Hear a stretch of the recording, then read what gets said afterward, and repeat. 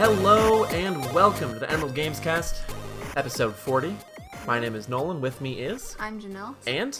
I'm Alex. Is it really episode 40? Yeah. First episode since... Oh, I can't do it. Let's see, let's brainstorm. Well, you were kind of leaning towards first episode since 39, which would have been funny all by itself. Is episode 40 not enough for you fuckers? Is that not good enough? Is the fact that it's not a big 4 and a 0? Episode where the second digit is 4 less than the first one. The first episode since my midlife crisis, because now I'm 40. You guys, now I'm 40. Oh, we do one episode a year. You age 1 year every episode? Yeah. Jesus. Yeah. Well, I don't. It's very hard on us. I'm still here in the... I'm like that Fallout 3 song. How does it go? A mighty, mighty man, young and in his prime. Yeah. I'm not going to sing it on mic, but we're back. It is October 2nd, and let me tell you, listeners, video games this week coming in hot. Not a lot of stuff coming out, but the news. The video game news is coming in hot. This week is kind of mostly catch-up, because there's one really big story that we really wanted to cover and talk about, because in my opinion, I've mentioned this just before the podcast, this might be one of the biggest stories in video games this year, I feel like. I'd say. Just kidding, not I think ever. Janelle, even before the podcast, said maybe in the last 5 years. Yeah, honestly, I would not argue that at all. This is a big deal. So, well... Tell us what it is. Yeah, what is it? So, Microsoft buys out ZeniMax, which is the company that owns Bethesda, which in turn is the company that owns id Software, Arcane, at least one or two other big ones that I'm blanking on right now. But a lot. Yeah, Bethesda, id, Arcane, all of them. Probably Machine Works, the Wolfenstein guys. Oh yes, thank you. I forgot about them. Or Machine Games, rather. But yeah, Microsoft has bought them. Yeah, so it's Arcane, Machine Games, ZeniMax, Bethesda, id, Tango, which I completely forgot about. They're the guys who did Evil Within and are working on... Are they the ones who are doing... what's it called? Ghostwire Tokyo? Oh, I forgot about that game. I forget if that's them, but in either case, I didn't know about Tango either, so... Resident Evil creator Shinji Mikami, now working for Bill Gates, the man himself. Yeah. Oh, God. Okay. This happened, several weeks ago as of recording this, and you're going to hear about it several weeks later, probably, just because of the editing schedule. But I feel like we just had to talk about this, because this is a big deal. And I wish we could have done it sooner, but, things happen, and now we can talk about it now. If it eases your pain, Alex, I think it just happened last week. It just, in non-recording time, it feels like a million years. But I think that was just last week. Episode also will go up in, a few days. Yeah. The fact that the world's a disaster has kind of warped my sense of time irreparably. I understand. Today has been 3 years long. Yeah. It has. For reasons undisclosed. Yeah, we're recording this on October 2nd, so go ahead and check the news if you're reading this in the future. Or scroll back to the news, I guess you could say. So the Microsoft buyout of Bethesda is a big deal because recently, and by recently I'm kind of talking about a wide timeline, maybe in the past 3 or 4 years. Bethesda has been moving to a place of more independence from the big three. They, for example, became one of the few companies to have their own E3 conference alongside Ubisoft, Microsoft, Sony, Nintendo with their Direct and all that. There was at E3 a Bethesda show. Right. And almost everything they did was multi-platform, or is multi-platform, even up to and including the stuff that's actually currently announced is all announced as multi-platform, including PC. So Deathloop, even, which is an Arcane game, was actually going to be a PS4 exclusive, at least a temporary exclusive. So I don't think that them becoming a first-party developer for Microsoft was something anybody expected. And it came out of the nowhere. ramifications of that are pretty damn large in terms of what this means. And not just when you think of... I think when people think of Bethesda games, they think of Bethesda Softworks games. So most people will think of the Elder Scrolls and Fallout But like Alex mentioned in the beginning, they actually, when it comes to their parent company, ZeniMax, they encompass a lot of developers.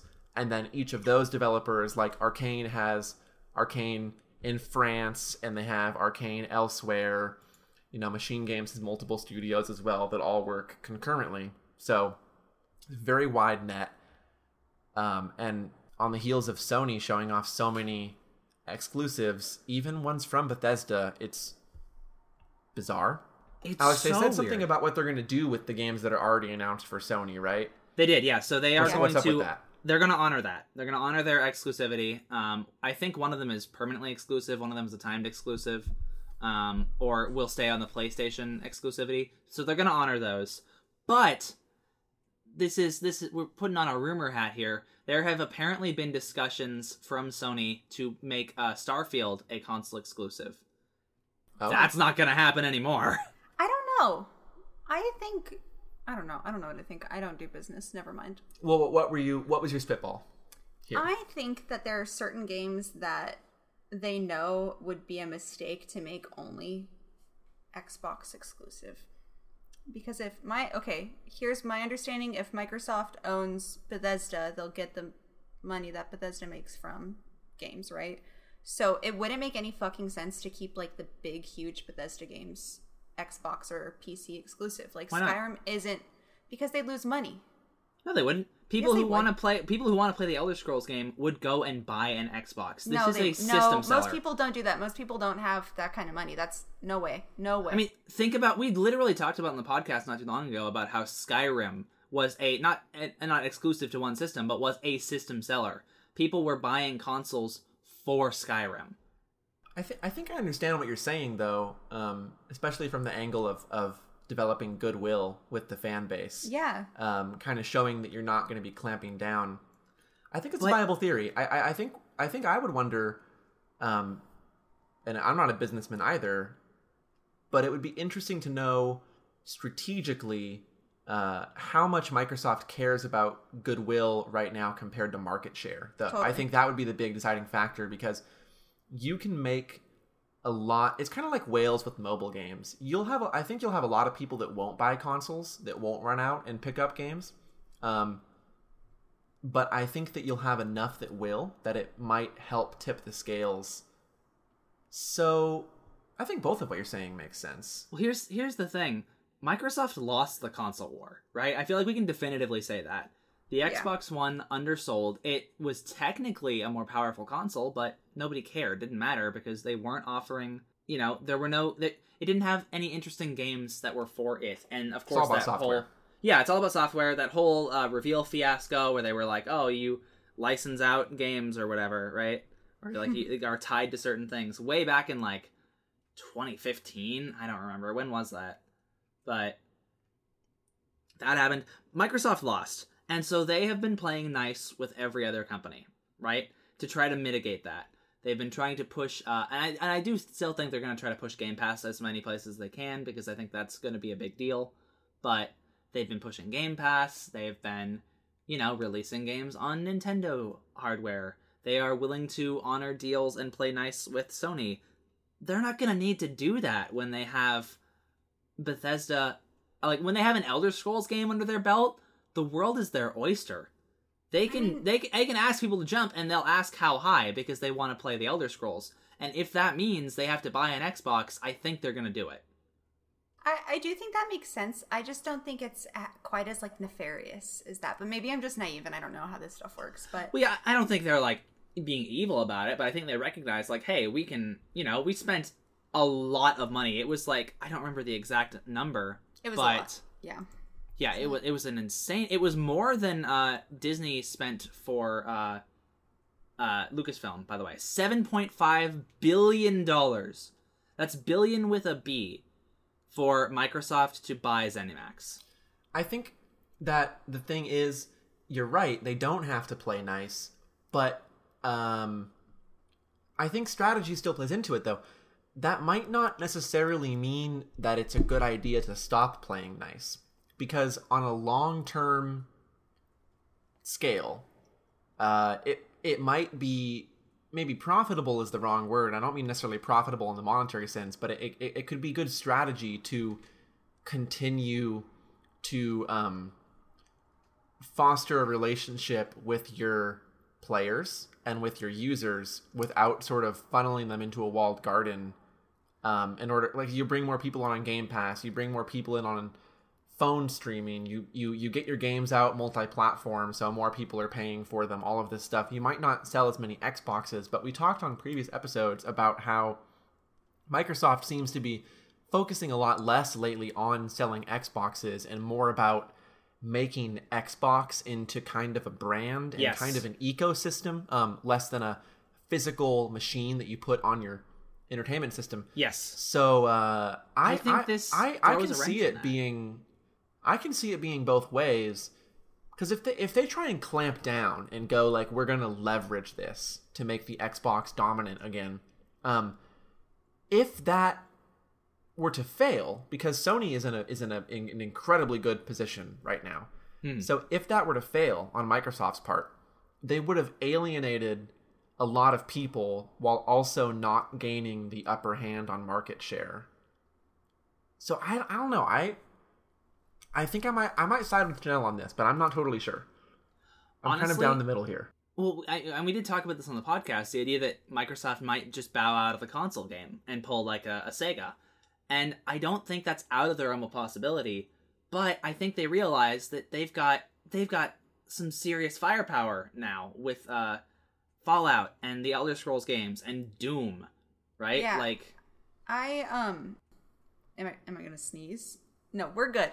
I thought for sure that they would pull out of the console game until they announced this, and now I don't think that they will. Yeah. I don't think they have any reason to anymore. But I don't know. One thing, I don't even know where I stand on what I'm about to say, but the thing that just keeps floating around in my mind, despite the fact that, like, Skyrim was a console sellers, I don't think that... Here's the thing. Microsoft has Halo, and they do have, like, some good exclusives, I guess, but I don't think the couple of good exclusives they have, plus the Bethesda games, are enough for it to be a huge console like that everybody's clamoring for, like they did the PS4, if that makes sense. I guess like maybe where he's coming from is if exclusives tip the scale at all, they're doing so in addition to your choice of platform for multi-platform games. Yeah, absolutely. I just mean as an aside, that is a thought that keeps floating around in my head about this. Well, like I definitely bought a PS3 for Last of Us exclusively, and then knowing that would be the system that I played, well, for example, Bethesda games on, because they're multi-platform. So if they were to make it single platform, I can see it working. Well, they wouldn't make it not PC though. That's true. And also Game Pass drastically alters. This is Game Pass, and every Xbox game being on Windows makes this a basically unprecedented situation. Yeah. Mm-hmm. There's nothing else like it. Alex, what were you going to say? I was just going to say, you two both brought up Sony, right? And Nolan, you specifically mentioned that you bought a PS3 for Last of Us. Yeah. Last of Us came out several years into the PS3's lifespan. And this was during the recession when they were really stretching those consoles out, right? Yep. Right. Last of Us came out in like the last year of it, I think. And Halo 3 was a system seller for the 360, and that's part of the reason why the 360, I would say, won that generation of consoles. But, like, ever since then, they've never really been able to achieve that with Halo. Like, the brand is kind of devalued. I would say, like, since Halo 3, 343 has not really picked up the slack on... Well, I don't know. I feel like 343 could make the best Halo game ever, and it wouldn't have the time and place magic that 1 through 3 did. Mm-hmm. Mm-hmm. Like, you got to talk about, like, obviously we don't know when these games are going to come out, and Bethesda is kind of notorious about, like, moving around dates and releasing games that seem unfinished. But I think it would be in their best interest with the next console generation to pump out a game that is exclusive to one system and have that be a big deal, right? Like, yeah, I could see them maybe doing that with Starfield. Is that what it's called? Starfield? Yep. Yes. But not Skyrim or Fallout, I guess, is what I was what my conclusion is. Like Sure, maybe you yeah. could get away with that with a new IP. I think so. But you don't want to look yep. like a bully I for think pulling so. away. Yeah. What I want to know your guys' takes on, I know we don't want to linger on this forever, but Bethesda, you're right. Like, they release these unfinished games. They have a really hard time deciding dates. They said that they weren't even going to start developing the next Elder Scrolls game until they made a new engine for it. Do you guys think that Microsoft owning them now will push them to actually come out with new games in the next couple of years? Like, do you think that's they've been dwindling and falling apart for a while now? I don't know, like, because from a business perspective, the revenue flow is coming from the entire umbrella of ZeniMax, whereas Bethesda Softworks themselves, like, I don't think Bethesda Softworks really makes that many games. Their last big release, well, I guess it would have been Fallout 4. Yeah. Who did 76? So I don't really know. Oh, yeah, Fallout 76. Oh yeah, Fallout 76. Oh, yeah. boy. So I don't know how those choices are made on the ground level, but I would have to wonder if, like, ZeniMax is making money for Microsoft. I wonder how much Microsoft on their administrative level cares how ZeniMax is divvying up the development time. If Bethesda gets like 6 years to make Elder Scrolls 6 or Starfield, if they can stick to the timeline, does that change from Microsoft? I don't know. I feel like maybe not, though, but I don't really have anything to back that up. It just seems like Microsoft would want to say, like, let's get them to create the best product that they can without interfering. That makes sense, but I'd like to make an argument, which Okay. is, I think this is baseless. I think that if Microsoft hadn't bought them, I genuinely do not think that Fallout 6 or the Elder Scrolls 5. Fallout 5? No. Yeah. Fallout 5, Elder Scrolls 6. would come out this next generation. This generation? Yes, Really? I do not think that they would come out this next generation. Wow. I think that they have to now. What do you think about That's a good Starfield? point. I think we're gonna don't see think it Starfield? exists. It's like, it's Tim Rogers' truck. Heck, it doesn't exist. Starfield is just Star Citizen. I don't see how that's going to be any different than No Man's Sky, but I guess we'll talk about that when original No Yeah. Man's Sky. Okay, when- well, the only thing it has to do to be different than No Man's Sky is for Todd Howard not to go on a late night show and say that it's going to be the greatest entertainment product ever created by a human. Nolan, And you're then- asking Todd Howard not to lie. yeah. You understand that, right? Listen, That's a nobody tall lies. order for him. Nobody's ever lied like Sean, whose last name I can't remember. Murray? Sean Murray? Sean Murray, except for Peter Molyneux. Todd Howard doesn't have a Twitter. Do you think he got coronavirus? Isn't that crazy? Is he okay? No, he Where did never that had come Twitter. from? What the I'm fuck? just thinking about how we haven't heard from him since E3 2019. He was in a video that Bethesda released to quell angry crowds that weren't really there. That's another thing. He's People fine. didn't seem Oh, really? people. Yeah, that's another thing that I forgot to mention. People were more angry about a separate storefront on a PC, which is a machine they already own, than they were about this acquisition, which is insane to me. Right? Like, people were overall like, "Oh, that's weird and cool." Okay, there were not nearly as many people angry about it as I think anyone was expecting. This just makes me think of that time at PAX that we went up on that rooftop of the Hard Rock Cafe when, listeners, Bethesda did not set up a booth on the show floor of PAX 2018. They rented out the entire goddamn Hard Rock Cafe in Seattle, and they served drinks on the roof, and the drinks were Fallout themed. So they were like each one was bright a different neon game, blue or yeah. bright neon green, and they let you play the Elder Scrolls mobile game on the roof of the Hard Rock Cafe. And if you went downstairs, they had a special presentation on that card game that nobody cared about. And this just makes me think of that. And I don't really know why, except maybe the excessively corporate feeling of it all. I had already kind of lost faith in Bethesda in general. Yeah. And I don't have a reason to think that this acquisition will lead to lower quality products, but if there's any chance that it does lead to them being rushed out to match some kind of window that Microsoft thinks can maximize revenue or market share or whatever, then I'm I don't know, man. I just wonder, is there an angle that this makes this better for Bethesda games? I think so, because there's more money. You think so? I Okay, think that the okay. money itself will make it better. I don't think that they can get much worse than they are now. Yeah, that's true. I mean, unfortunately, I do believe that. I think that Yeah. this can only help them, or they'll just.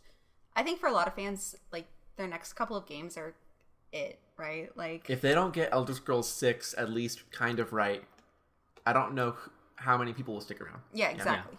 It could be a Valve situation where they've just, this is their fall from grace. You know, this is when Yep. we realized, oh, they don't care. But Yeah. we'll have to see, and maybe Yeah. they'll surprise us. There is a story in here that's very surprising that involves Microsoft, so we'll get to that later. I want to do that one last. Yeah, that Before one's we last. move on from this story, though, it's worth mentioning that Phil Spencer, who is sort of the head of the Xbox division right now, did specify when asked, he said that Bethesda will operate semi-independently in terms of what games are released multi-platform, Yes. sort of PC, Xbox, PS4, and that they'll judge that on a case-by-case basis. Now, obviously, neither semi-independently nor case-by-case are defined or given any kind of parameters here, so that doesn't, in my opinion, that doesn't mean a lot to me. But it's good to know that this at least isn't a guarantee them shutting down all kind of the market on Bethesda. So I think they learned their lesson with Rare, where they just destroyed they messed up Rare. so bad. Yeah, what a tragedy. What happened to Rare? Can we make a bet based on that little headline you just read? Okay. If I am right, and if Starfield is exclusive, but Fallout and Skyrim aren't, you guys have to buy me a really expensive steak dinner at the next PAX we all go to. Okay. After the news comes I'm writing out. this down right now. I will. I mean, obviously, I can't really put it in my calendar, but I will try to keep this in mind, listeners. Thank you. If you listen and you care about us and you care about Janelle's steak dinner, Or then- lobster. Yeah, Because I feel that so strongly. I feel like I can see the future. I feel that so strong in my what mind. if- I will what take if that they bet. did- I will take What that if bet at on the other E3? side. No, guys, imagine this. Imagine this. At E3 2022, okay? Phil Spencer comes out and announces Fallout 5.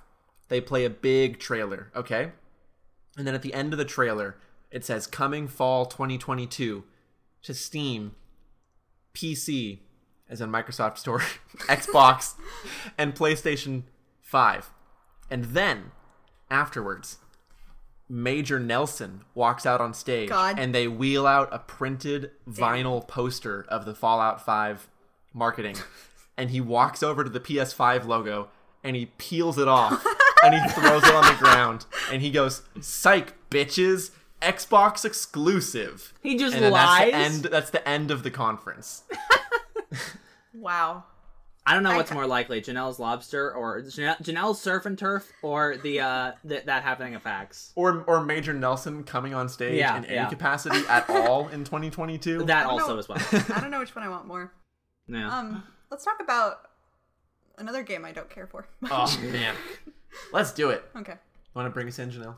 Yeah. Listeners, all I do on this podcast is talk about how bad I think that Cyberpunk, I forgot what it's called. Yep, go for it. Cyberpunk is going to be. Well, I'm right, because of unfair labor practices. CD Projekt Red said in an interview with Jason Schreier last year that they would not be doing crunch in their studio for this game, and they just this week instated mandatory crunch. I think it's 6-day work weeks. Does that sound about right? Something like that. I guess Longer hours. I don't have a link or anything, but I did read on Twitter somewhere that this has actually been going on for a while now. Yeah. And yeah, it sucks. I feel like we talk about crunch all the time. Because Article says this that is always a thing. various departments have already been working nights and weekends for weeks or months straight in order to meet deadlines, according to people that have worked there. Yeah. So it's been going on for a while. Yeah, like two things. One is that Jason Schreier tweeted out in response to this because every shitty libertarian gamer is like, it's people's dream to work in a AAA video game. They should be grateful. Like, okay, they're not getting but also one of the things he talked about was like crunch is not just a week or two of overtime. That happens, right? Especially if you're going to launch a game, that like last rush or whatever. The issue is it's a sustained thing, right?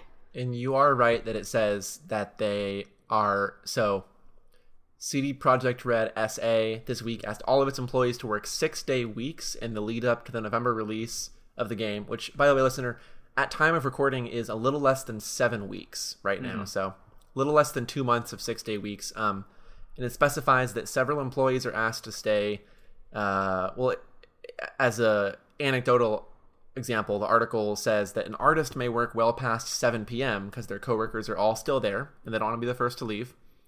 Or it talks about people on the audio team, for example, staying until after 10 because they're waiting for someone else to submit files that they need to work with.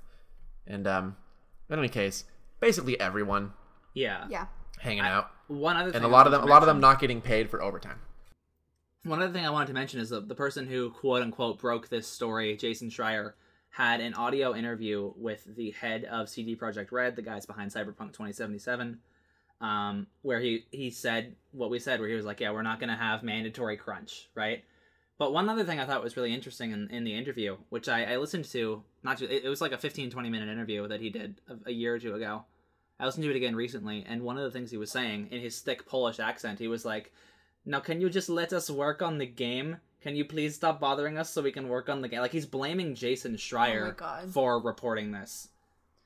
So I'm like, are they going to put out, like, hit lists for Jason for reporting this now? Like, is this the final straw? Probably. It's like how Bethesda, about how Kotaku isn't allowed to get new Bethesda games because they're blacklisted. Yeah. Oh, yeah, I heard about that. Yeah, it's just, why? I have so many thoughts in my head about this.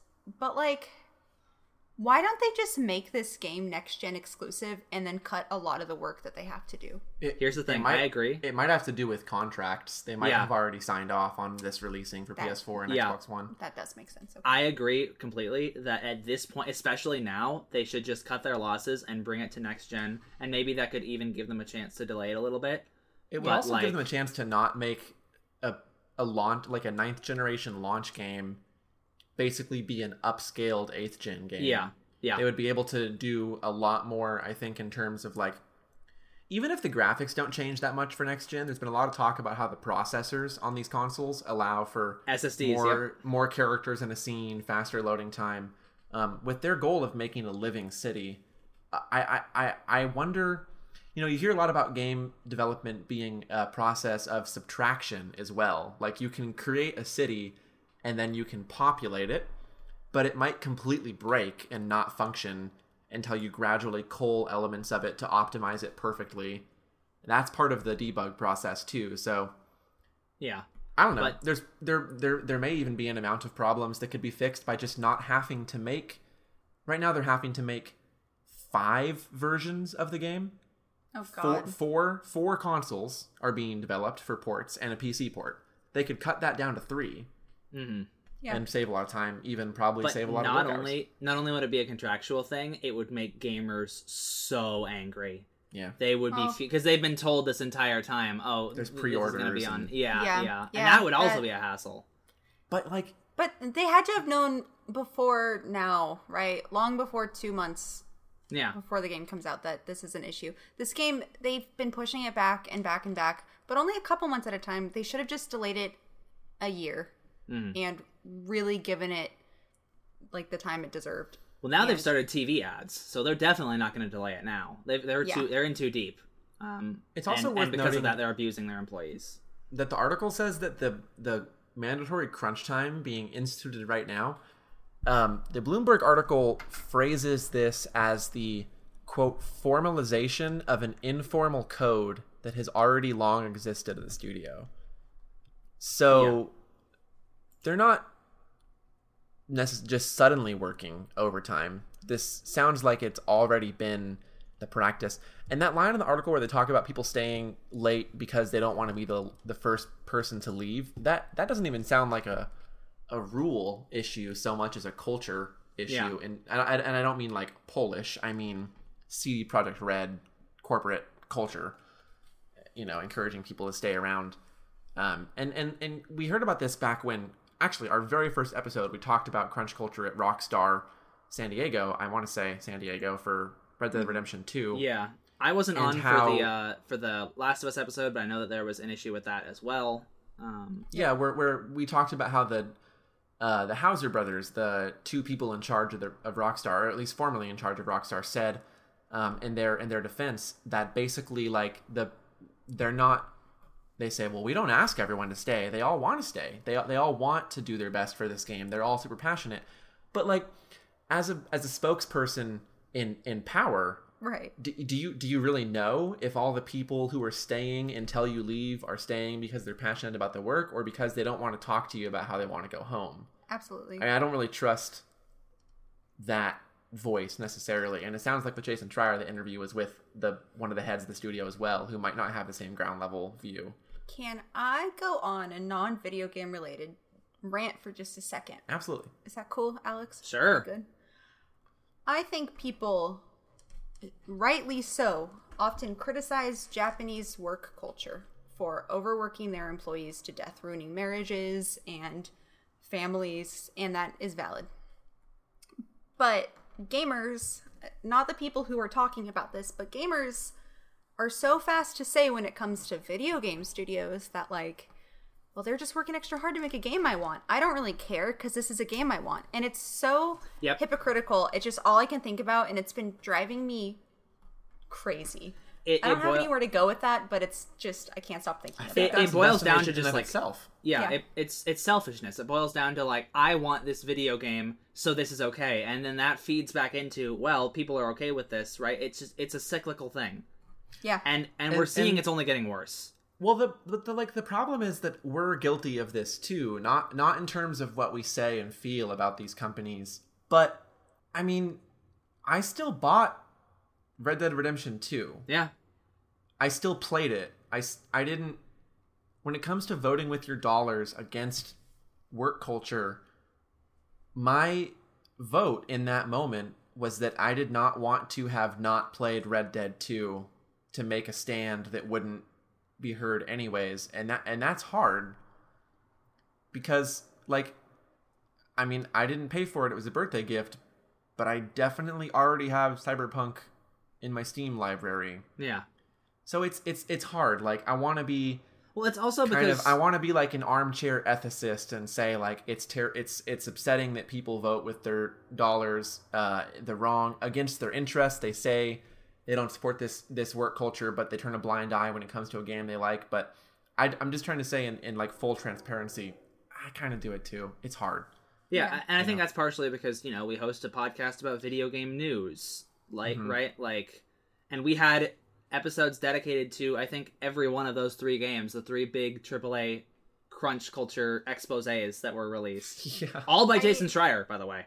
Yeah. I think one thing to note, and I don't know, I'm not the like how to do this well police, but I think the biggest way to avoid taking part in it, and no offense to you guys because I know you guys both have this game pre-ordered, but pre-ordering games is fundamentally a bad idea, which sucks because I enjoy doing it, but it leads to a lot of issues. Yeah, it does. And I do think that, like, you know, Red Dead Redemption 2 was still a piece of art that people made. Like, it's also kind of shitty to not play it a year later and make them have worked for nothing, right? You have to wonder, you work on a game for 8 years and everyone boycotts your game and they do it on behalf of making you feel better. Right. Like, you don't know if that actually does work for them. I just think that the answer is not pre-ordering games in general, unfortunately. Because once it's out there, it's such a multifaceted problem. Because you're right, once it's out there, you want to support the fact that these people who put in the hours created this product, and at the very least, it should be observed and thought about, like, to honor that. But at the same time, that might encourage the people in charge to throw those same workers into the same cycle again. Right. And so it's really, it sucks. And the fact of it is that as a player, you don't have the power to change how that happens. You have the power to do what you can, but the change has to happen from above. Yeah, it's not going to be us. It's like any single thing that like people blame other like individuals for. It's not our fault that global warming is happening. We can do our best, but it's not our fault. At the end of the day, it's corporations and these giant entities, and it's hard. But it's one of those things, right, where like to be able to encourage those entities to change, there needs to be the language that they speak is financial. So the consumer can actively choose what they want to participate in and not. Yeah. Right. But you know what I'm saying? Like I do. The blame needs to be rightfully placed, but we still have to do our job. Yes. Yeah. Absolutely. And that sucks because video games are fun. It's like a balancing act. The blame needs to be rightfully placed, and you got to figure it out. But if you're interested in keeping up with games, is it realistic to battle this by abstaining from basically every AAA release? I mean, that's hard, and it's a personal choice. There's a balance. I think that the first step is awareness. I think that props to people like Jason Schreier who. Oh no! Why is my alarm going off? Oh, because it's time to wake up. You've been dreaming all along. along. 45 p.m. alarm. You live in utopia. There is no crunch culture. Can we keep that in the episode? Yeah, we can. Sorry. Well, Janelle, this is easy for you because you don't even like that game. You don't even want to play it, do you? No, I'm gonna interact with it. How are you gonna interact? I'm gonna watch you play all of it, start to finish.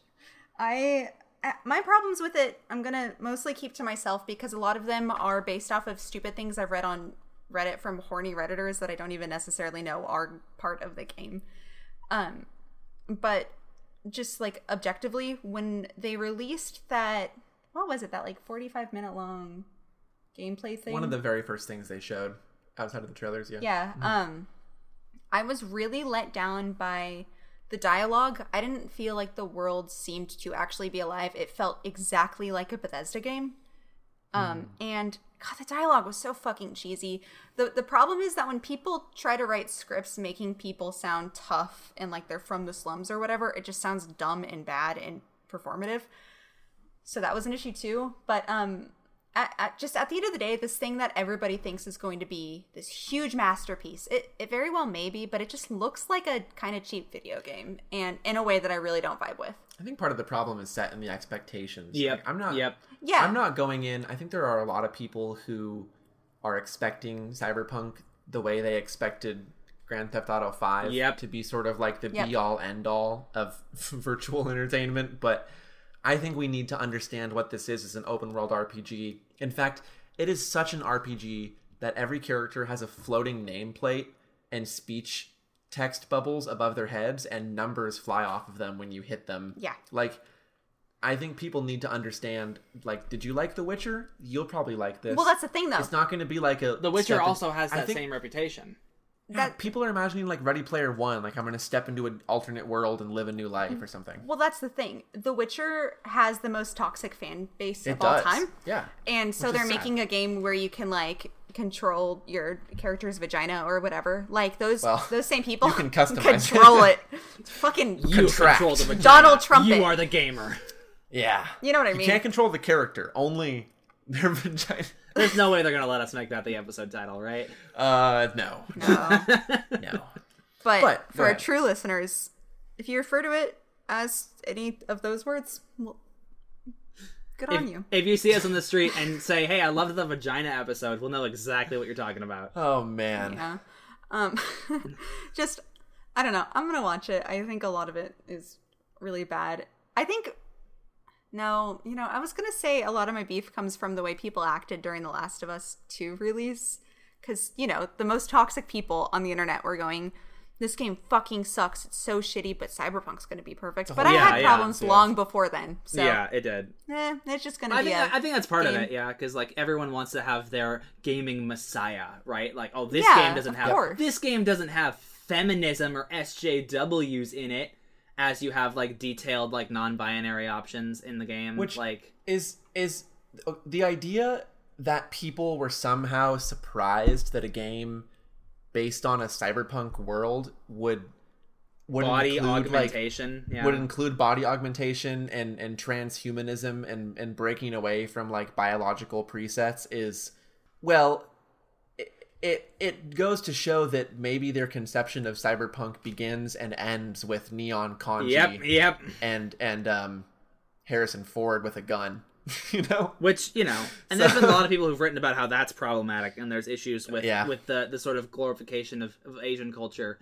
There was a really good Well, article. I don't know about glorification. I'd say cyberpunk.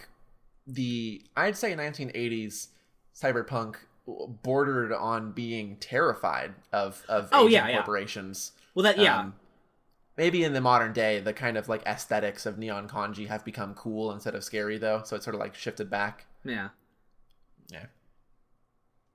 You want to listen, listener? Don't what? Ask Alex. Hang what on. is it? Do you know what that was?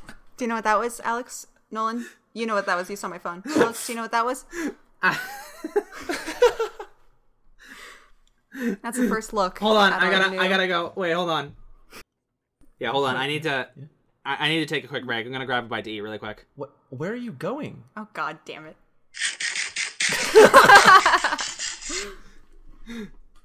So there was a fun surprise announcement. If I can talk about this, unless anyone else wants to tackle Please it. do, please do. Please. It's a very fun surprise announcement the other day. Wacky. Nintendo tweeted out, "Hey, we're going to reveal the next Super Smash Brothers character," which is always a big deal, always super fun. I always love to catch those live. And there were no leaks or rumors surrounding it, so I was like, "Oh, cool! This will be a fun surprise for once." Finally. I won't know who it is. Let me paint you a picture. It is 7 o'clock in the morning on the West Coast. I got up explicitly for this. I was talking with my friend who lives on the East Coast. She also got up at a much more reasonable time to watch this. And they set the scene, right? They're just playing Super Smash Brothers. Mario's getting juggled around by everybody, and he flies off the stage, and he bursts through a wall, and he's in a dark area. He can't see anything. It's dark and it's spooky. And there's dramatic music builds as you hear someone approaching the other end of the wall, and you hear they're like trying to break through the wall to get at them, and then a block removes, just a perfect block removes, and it's the guy from Terraria. It's a Fire Emblem character. It's Dragon Quest Builders 2. It's Dragon Quest Builders 2. Yeah, yeah. It's the guy from Space Engineers with the voxel game. It's me. It's you. Who is it, Alex? Who is it? It's everyone's favorite. Minecraft Steve. Love him. Love that guy. I love that guy. When are we going to get him on the show? Character. He mines, he crafts. His name is Steve. What can't this guy do? Minecraft Steve and Smash. That's his name. That's his full last name. It comes in and does the Smash thing where it says his name and it says he rocks the block. Yeah. Because they're blocks. And it shows a little highlight reel, and you can play as different skins. Yeah, you can play as Enderman, you can play as Alex, you can play as Zombie. You can play as me. I think that's it. Is that it? Yeah, that's all. More of those? Yeah, that's all. PAX 2019. We're sitting in Alex's living room watching E3. I said PAX, but I meant E3. God damn it, they're all the same. And I just kept saying Minecraft Steve for Smash Bros. Because it's a funny joke, right? Yeah. But it's real and it's cool. Yeah, he looks awesome. He looks fucking awesome. Did you guys see? He has some building mechanics. Like you actually have, and we don't know specifics. We can only guess from the highlight reel. But we're gonna like find specifics. Sorry, just really quick. We're gonna find specific. By the time you're listening to this, listener, we'll know specifics. But on October 3rd at 7:30 in the morning, right before Minecon, they're gonna show off more information about the character. So well. So right now, the specifics of this are pretty unclear, but it does look like, even though it's Smash Bros, you do seem to actually increase your attack power by like crafting better weapons to replace your what do you call those in Smash? Not your specials, but like your A button attacks. Just your regular attacks. I guess it looks like he's using a button to place a crafting table, building a sword, and then doing higher damage with it. Guys. What? Guys. Come closer, listen. They turned Smash Bros. Into Fortnite. Oh no. They turned Smash Bros. Into Fortnite. Oh no. I can build while you shoot people. Did you guys happen to see the, right after the trailer, they showed Sakurai talking about the character. Did you guys happen to catch any of that? No. So that was amazing. Sakurai is sitting there on a desk with his hand on his chin, and he just sort of slowly looks towards the camera, and he's like, that's right, the best-selling video game of all time, Minecraft, is now in Super Smash Brothers. And he talked for a second. Game. Yeah, the whole game. But he talked for a second about, like, normally Nintendo approaches me and my team at Sora Limited, and now Namco Bandai, who is working on the game, and being like, oh, can you work this character in the game? And when I can't do it, I say no, but it's usually, like, what they want me to do. He made that very clear, right? And he said, but several times someone from Nintendo kept coming to my desk, putting their hand over their glasses and being like, oh, surely, Mr. Sakurai-san, you can put Minecraft in the video game. And he was like, do you have any idea how hard that is? Do they think this just happens by magic? Minecraft is a completely different type of game fundamentally than Smash Brothers is. I don't know how that could work. And he turns towards the camera. He's like, so I had to lay it out straight for him and tell him, I'll do it. And it was amazing. And he talks about how, like, you know, he's a big fan of Minecraft. He plays Minecraft. He plays a lot of video games. He's an avid gamer, if you couldn't tell from his entire franchise that he is in control of, being a love letter to video games, right? Lowercase g. Yeah, lowercase g. He seems like a decent person. I don't know him personally, but, you know, Mr. Sakurai. I do. He's great. Oh, okay, cool. Yeah. You should hook me up sometime. I want to hang out with him. But Friend of the show. Yeah, friend of the show. But, you know, Sakurai-san. yeah. But gamers were... There weren't as many people mad about it as I was expecting, which I was happy about, but there were people who were like, this doesn't belong in Smash Bros. And it's like... I'm so far beyond ever being mad about a Smash character. As long as it's not a Fire Emblem character anymore. Unless it's a Fire Emblem character. Yeah, that's it. It's like... The weirder and less coherent the Smash characters are, the more I'm excited. I'm kind of like... I'm still hype about Smash Ultimate, but I've played so much Smash Ultimate at this point that just another well-constructed character to add to the meta is nowhere near as exciting as a weird, like, bullshit character that only kind of works. It's so much more exciting to me. Yeah. My timeline was pretty upset. Well, upset as in they kept saying, I know this isn't for me. I know this is for kids, so I can't get upset. But, like, it is, because you played it in high school. Like, yeah, that's all the of new us did. that's the new and boomer it's for test. everybody.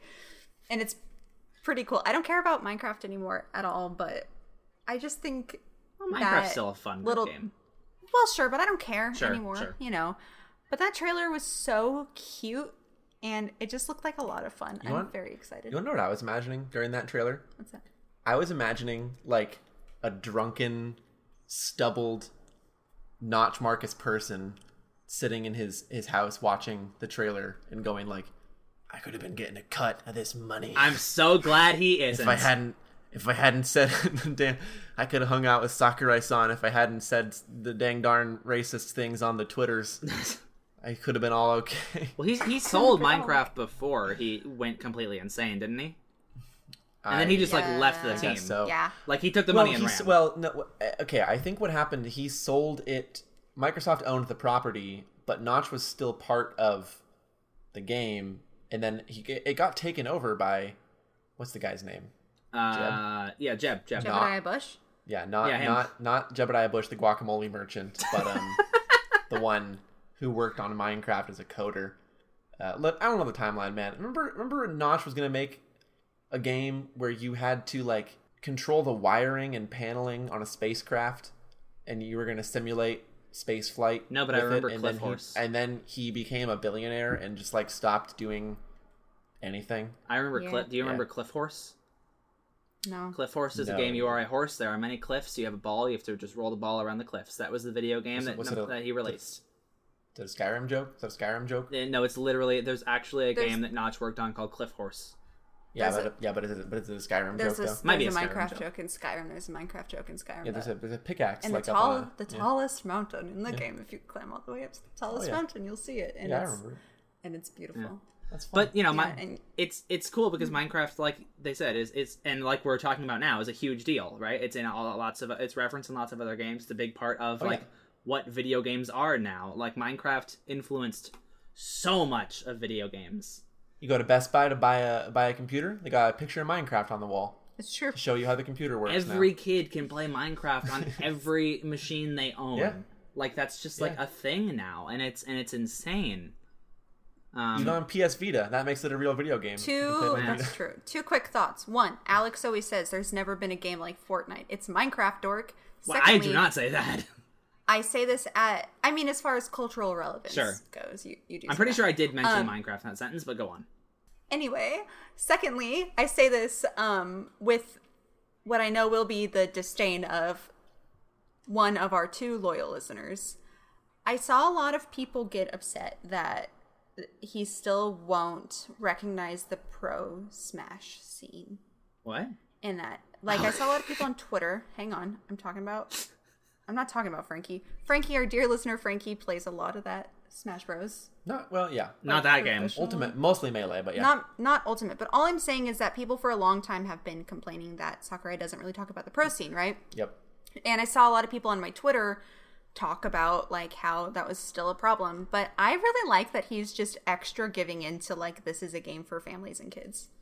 No, And absolutely. I don't know. There's a I'm just having Yeah. a character that is like for families does not mean that is not applicable to a pro scene. You know, like this whole game is marketed to kids. Every game was marketed to kids, but there's still like every like even like other fighting games were marketed to like teens or kids. You know, like yeah, totally. But this is such a weird, bizarre choice. Probably the last thing that we can say about it is that I really like how they just didn't change the art style at all. There was no attempt to make him look like he fit in with the game. It just literally is the model of Steve in Minecraft. It's really good. It looks like a shitpost. It looks like something somebody lazily edited in as to make like a Twitter joke. But it's real. And it looks really good. It looks fun. I'm excited to see it tomorrow. Speaking of Minecraft, what was your favorite game of 2011? Oh, listeners. When did Minecraft come out? Well, let's just say, listeners, we every episode of this podcast talk about the best games of a given year that is not the current year. We started many episodes ago, back in 1995, and we've been working our way up 1 year every episode, so now we're on 2011, is what Janelle was talking about there. Mm-hmm. Yep. Did Minecraft come out in 2011? I'm pretty sure we had this discussion last episode. It did. Did it? It did. It came out a week after Skyrim. Well, you know what I think we talked about last episode is whether or not you consider the alpha of Minecraft to be the beginning of Minecraft or the 1.0 release. Look, it's Minecraft Classic came out in 2009. Yeah, because it was an alpha for 2 years. Right. So the Minecraft we all know and love came out 1 week after Skyrim. Is that when it came to consoles too, or was that later? For Windows. All right, guys. What is the best game of 2011? What's yours, Alex? Well, that throws a wrench in my plan for sure. Oh no. See, I was gonna say, I was between a couple, right? I was between Bastion and Portal 2. And Bastion's a great game. I love Bastion, but I gotta go with Portal 2 just because, like, a lot of people don't like Portal 2 as much as Portal 1, and I think they're wrong. I think they are both equally, if not very, very close to the same caliber of game. In terms of just, like, not just storytelling, but, like, interesting gameplay and, like, the conventions of video, the way that they play with the conventions of not just video games, but, like, space as a whole is really fun and good. So I'm going to go with Portal 2. But now that you mentioned Minecraft, I don't know, because we did just talk about how influential Minecraft is and what a big deal that is. So I'm going to tentatively go with Portal 2. Fair. What about you, Noel? Oh, man. Shit, Dark Souls came out that year, too. Hey, spoilers. Oh, shit. That's what I was going to talk about. Oh, shit. Well, listeners, the best game of 2011 was Dark Souls. I'm going to say unequivocally, hands down, the best game of 2011 was Dark Souls. Because that's a damn good game. And I don't have to tell you people to talk about Dark Souls because you probably can't even escape that if you wanted to. Mm-hmm. Probably you open YouTube and watch a goddamn video essay about like Crash Bandicoot and someone talks about Dark Souls. It just happens all the time. So I won't even talk about it because that would be boring you. But, you know, good game. I will talk about my runner-up, which is Deus Ex Human Revolution, which is probably the game that I played more of in 2011 than I played Dark Souls. I think that is a great RPG. I think it holds up very well. And I don't think that the modern Deus Ex games... well, there's only been one of them since then. I guess they've only had Mankind Divided. But I don't think that it is better than Human Revolution. I don't even really know that I think it's very comparable to Human Revolution in terms of quality. So, yeah. Damn good game. Play it. And if you're interested, play Deus Ex the original. It's a fantastic game. It was my choice for 1998 or 99 maybe back in the day. Old episode. But, you know. Well, you know what? You're wrong about the best game of that year. Damn it! Because Skyrim was the best game that came out in 2011. And I can prove it because... that's all we fucking talked about this episode. 9 years later. That's all And anyone several ever talks episodes about still. beforehand. Like, yeah. Several episodes. Skyrim and Minecraft were phenomenons unlike any other game in the last It's true. It's true. decade. I mean, I would say every one of our main picks, Skyrim, Yeah, like- Minecraft, Portal, Dark Souls, all of them. Not Deus Ex. Deus Yeah. Ex didn't revolutionize anything. well, except for Mankind. Yeah, Oh, yeah. Divided them. Yeah.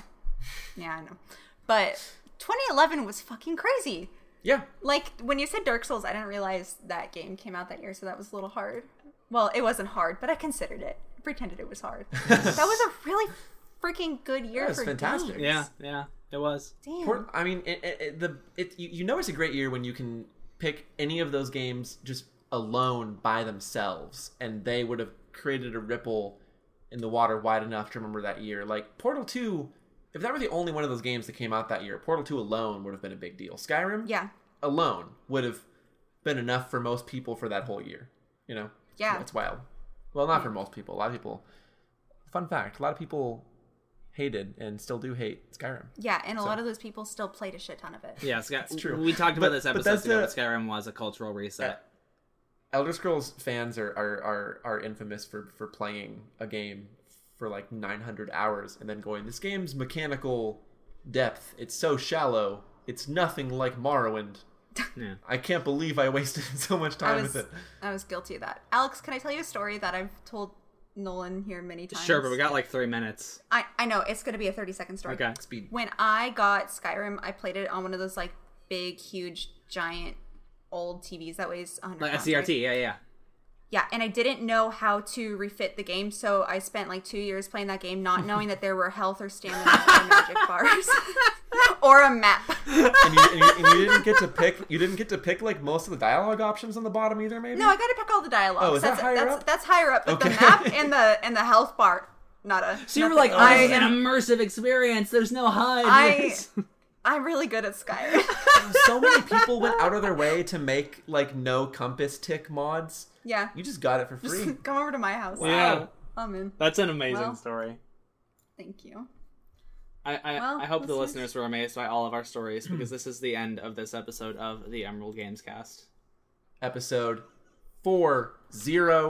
Listeners, we have an email, emeraldgamescast@gmail.com. You can send us all kinds of things like some screenshots from your most recent Skyrim playthrough, I guess.